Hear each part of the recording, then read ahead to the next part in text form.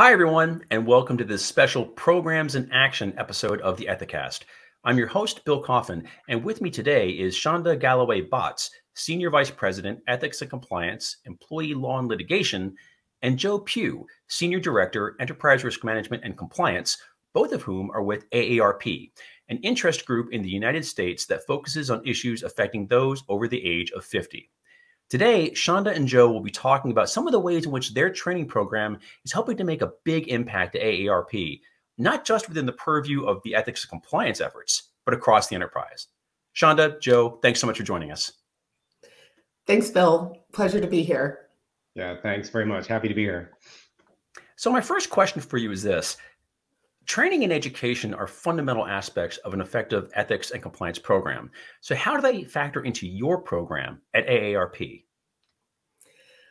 That's a fantastic question, Bill. And I would say that we use education and training as a way to bolster the elements of our ethics and compliance program as a whole, especially, the written documents that we have to support our program, like the code of conduct or policies and procedures throughout the organization, because, we have those documents and they are generally, we believe, self-explanatory, but it's always good to make sure. And we want to do so in a way that can be fun and in a way that people will understand. So we use a variety of tools and curriculum items throughout the year to ensure that we're really getting our message of approaching everything we do with integrity to everyone in our organization, and not just relying on that, old school traditional check the box annual ethics training that used to be the standard many, many years ago, but now just really doesn't cut it. So we want to try our best to make what some consider a dry topic more fun through various tools that we'll use and that I'm sure we'll talk about more in this discussion as we proceed. How do you develop your training and education curriculum? And what would you say are the ethics and compliance issues that you prioritize most within it? Yeah, that's another great question. And it's something that I spend a lot of time on. We use a lot of inputs to really inform the training and awareness activities at AARP. For example, first and foremost, we look at the misconduct concerns being reported. Are the trends and, what are the categories that people are reporting on? And then something we really pay a lot of attention to at AARP is we look at the questions and the inquiries coming into Shanda and I. We get a lot of questions. People love to ask before they do something, which we think is a great barometer of the culture of AARP. So we really look at those trends. Or what are people calling about? Do they not understand something that's in the code, or do they not understand one of our enterprise policies that we can maybe showcase in a monthly, advertising blitz or something? Something else we do, we also take into account the workforce results from our micro-learning platform, which are really short burst, 3 questions, less than 3 seconds to answer on the code of conduct. And we look at those questions to see, what are people missing? And that gives us a great opportunity to really reinforce on that particular topic, or, develop a whole campaign as to how we're going to educate more on that topic. In terms of prioritizing the efforts, I actually run the enterprise risk management program. So we have a compliance risk assessment, and we really look at that, and that helps us really prioritize those key compliance issues. For example, our nonprofit status, or privacy, fraud, workplace harassment, things like that. What do you feel is the optimal cadence for training education within your organization, and how do you operationalize that? I'll take that one. And I would say we're of the mind that you can't have too much training, but it isn't always just classroom training or something very formal. We use a lot of different tools, like I mentioned. So our approach is truly early and often. We believe that we can always be learning. So, Joe mentioned our curriculum. We have incorporated into that monthly, quarterly, and annual different types of education and communications that we utilize to get our program top of mind for everyone in our organization. So we may use the quarterly microlearning platform that Joe just mentioned, but we also have tools like manager email blasts that address things that are specific to those individuals based on their role. And we really see managers as the first line of defense because, we have an ethics and compliance team with Joe, myself, and several others, but we can't be at every location and every department meeting. So of course we rely on our management staff to really be champions of our ethics and compliance program and to talk about it in their meetings. And so we try to give them the tools and resources to be able to do that. But we also look at what other roles or particular topics might need additional types of education. So for example, we have a very large membership base and therefore lots of data. So our data privacy team has done in-person sort of boot camp training to ensure that those responsible for that in our organization really understand the compliance obligations there. We're also a huge advocacy organization, and lobbyists are regulated and have to abide by various state laws and regulations in how you advocate to the various state legislatures. So we give an in-person or, these days now that we're all virtual, but interactive training to that group of individuals. So part of what Joe was saying earlier about developing our curriculum based on our risk profile is looking at, okay, where in our organization are there either groups of individuals based on the type of tasks they're performing or based on their location, and perhaps there are unique compliance obligations based on where the individuals are. But that's how we try to assess where the needs are. And again, just always be learning. AARP is a large, geographically dispersed organization. So I'm curious to know, to what degree does your program allow for regional or even local approaches to the particular aspects of what you're trying to achieve with training and education? Yeah, that's really true. We our headquarters here in Washington, D.C., but we also have 53 offices in the States, Puerto Rico, and the U.S. Virgin Islands. So we are really dispersed throughout. But we really, the way we, set up our program is we can target, education for those regional groups based on what they need. Shanda sort of spoke to this in the previous question, but for example, we have a business unit that runs a job training program. So we developed a compliance and fraud prevention training curriculum for that specific audience of folks. And sometimes it's virtual. It was during the pandemic. Now we're back to in person. And that really helps us address those particular vulnerabilities of that group, meaning travel and expense, time reporting, purchasing card use, things that we can really educate and kind of raise the bar in terms of awareness on those. And then another example would be maybe a specific state would need state-specific lobbying training, and we develop that as training to really focus in on that audience as well. Yeah, the only thing I would add to that is, in addition to those very targeted things, we do also think it's important to address key issues that are important to everyone across our organization. So for example, what does it mean to have a speak up culture, and how do you make your concerns known should you need to do so? And of course, like most organizations, we have a number of avenues available to our folks when we want them to report concerns of that nature, so that we have an opportunity to address it and really ensure that that ethical culture we say we expect and want them to adhere to really is in practice being upheld.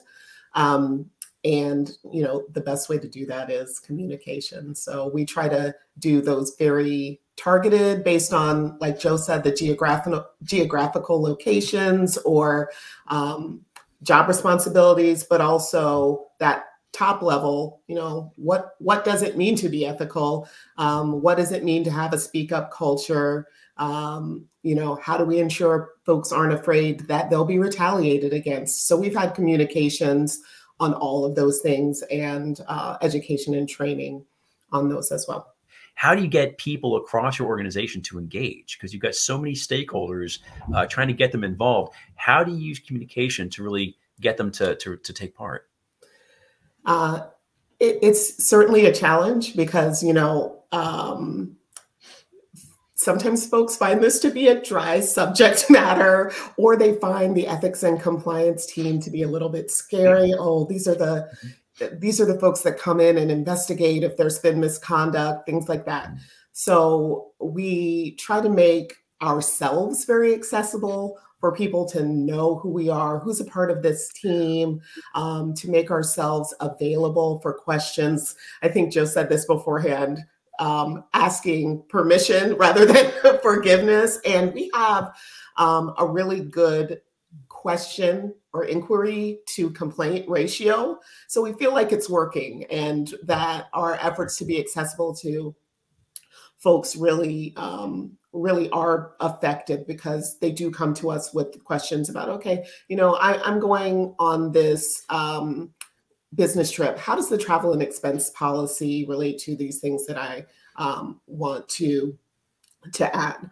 But we also try to vary the manner and method of what we're utilizing. So if it's an email blast or something posted about ethics and compliance on our intranet portal, we utilize sometimes a small video vignette to, get a real life example of what we mean across, so that the individuals know, oh, if I see this in our organization, that's what I should do, or that's how I should handle that. Or, I'm sorry if I already said this, like little cartoons on ethics and compliance, and just key issue memos that sometimes go to particular groups. So we try to vary it. We try to make it a little bit fun when we can, and not just, here's another ethics and compliance memo, but to, incorporate some more real life examples into it, so that people do feel more engaged and recognize, oh, okay, that's a situation that I've faced or that I've heard about, and that's how the organization expects me to respond. Yeah, and something I'll just add in there is that, we tend to have or highlight something, compliance topic of the month, for example, and we map it out kind of the whole year, figured out what month the topic's going to come out. So, we may do something that says, has something changed in your life? Do you need to update your ethics statement? Some cute little cartoon. And then that shows on all the TV monitors in the headquarters. It's in the cafeteria. It also comes out in a daily email that we all get as staff every morning from the company. So we're kind of hitting it from all angles, which I think is the way you have to do it. Yeah. So I know a huge watchword in this space is measurement, right? And I'm really curious to know what metrics you use to gauge the effectiveness of your training, and education program. And then on a broader scale, how do those metrics factor into a larger understanding of how well your ethics compliance program in general is sort of moving the needle? Yeah, I like this because I'm a numbers person, so I'll take the metrics. So we use a variety of inputs, honestly. As I mentioned earlier, we definitely look at the micro learning platform in terms of the results. What are people missing? What are they getting right? What are other topics we need to work into that curriculum? I mentioned this earlier. We look at the trends in terms of what are the questions coming into Shanda and I, whether it's a phone call, it's an email, or a Teams message. What is it about the code of conduct maybe that they're not getting? Is it the gift entertainment section or something? We look at the company engagement culture survey that we all take as employees every other year, because we really have kind of compliance ethics questions embedded in that survey. So there's certain ones. You feel comfortable reporting concerns? Does your manager have an open door policy? Those are great, data points for Shanda and I to really figure out, are they understanding the information correctly? We looked at misconduct in terms of the investigations that we have going on and retaliation reporting trends. Those are definitely areas that we look at. We even sometimes look at the number of views on our internet page in terms of how many times people are clicking on the code of conduct, because we'd really like them to go to the code of conduct first, then come to us. So that all of these kind of inputs really inform kind of the strategy of how we figure out, what do we need to do differently if we need to do something differently in terms of the ethics and compliance program. A good ethics and compliance program can do a lot on its own, but a great one absolutely needs top level support. And so what I'd love to know is, how do you ensure that the board at AARP is knowledgeable about what you're doing in the ethics and compliance program? Yeah, I think that is one of the most critical aspects of a good program. If you don't have buy-in from your board and management and leadership, it's almost impossible to have a successful ethics and compliance program. So we use a number of efforts to include my role as Chief Ethics and Compliance Officer reports directly to our board. And we actually have a number of boards because we have a number of affiliates. So on a quarterly basis, I'll report to each of the board's audit and finance committees, and also incorporate an annual report that includes, overall key programmatic and operational things that look back at the previous year for our program, as well as benchmarking our helpline and other statistics to really show how our organization is doing. It's also a best practice to report to the full board annually. So we do that as well, to include providing them a briefing on the annual report, as well as when new board members come on, giving them ethics and compliance training about what our code of conduct requires, what their fiduciary duties as board members requires, and give them an opportunity to have that interactive discussion with me about their role and responsibilities, as well as, their oversight of our program. Ethics and compliance is not just a professional discipline, it's a community. And there are a lot of organizations, a lot of professionals who look to, frankly, to teams like yours as a source of inspiration to figure out how they can take their program to the next level. So I guess my question to you is, what advice would you give to an organization with, say, a relatively young ethics and compliance program, but it looks to your program and would like to replicate your kind of success? What would you tell them? That's a great question and a great compliment. We hope that it is the kind of program that others might wish to look to. Some advice that I would give is make sure your documents are relevant, your code of conduct is up to date and is really reflective of what your board and management expect of the organization, and that it is written in such a way that people can understand it, that it's not, very technical or legal jargon used, but something that folks can implement in their day-to-day work. I would also say assess your culture as to what is needed and what types of training and education might be effective for you. It may be that, the blurbs and cartoons that we use aren't something that would be really good for your particular culture. So we would say assess what works internally for you. That works for us, but it may not work for every organization. So that sort of assessment and analysis of your own program at the outset will be a big help.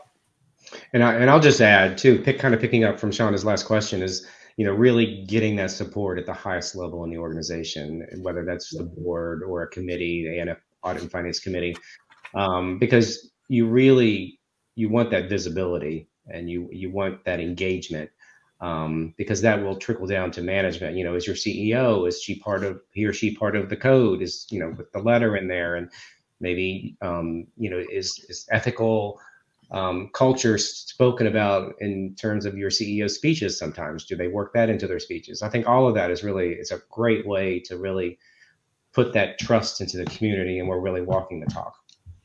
Yeah. I think the only other thing I would add is do get involved in professional organizations and networking.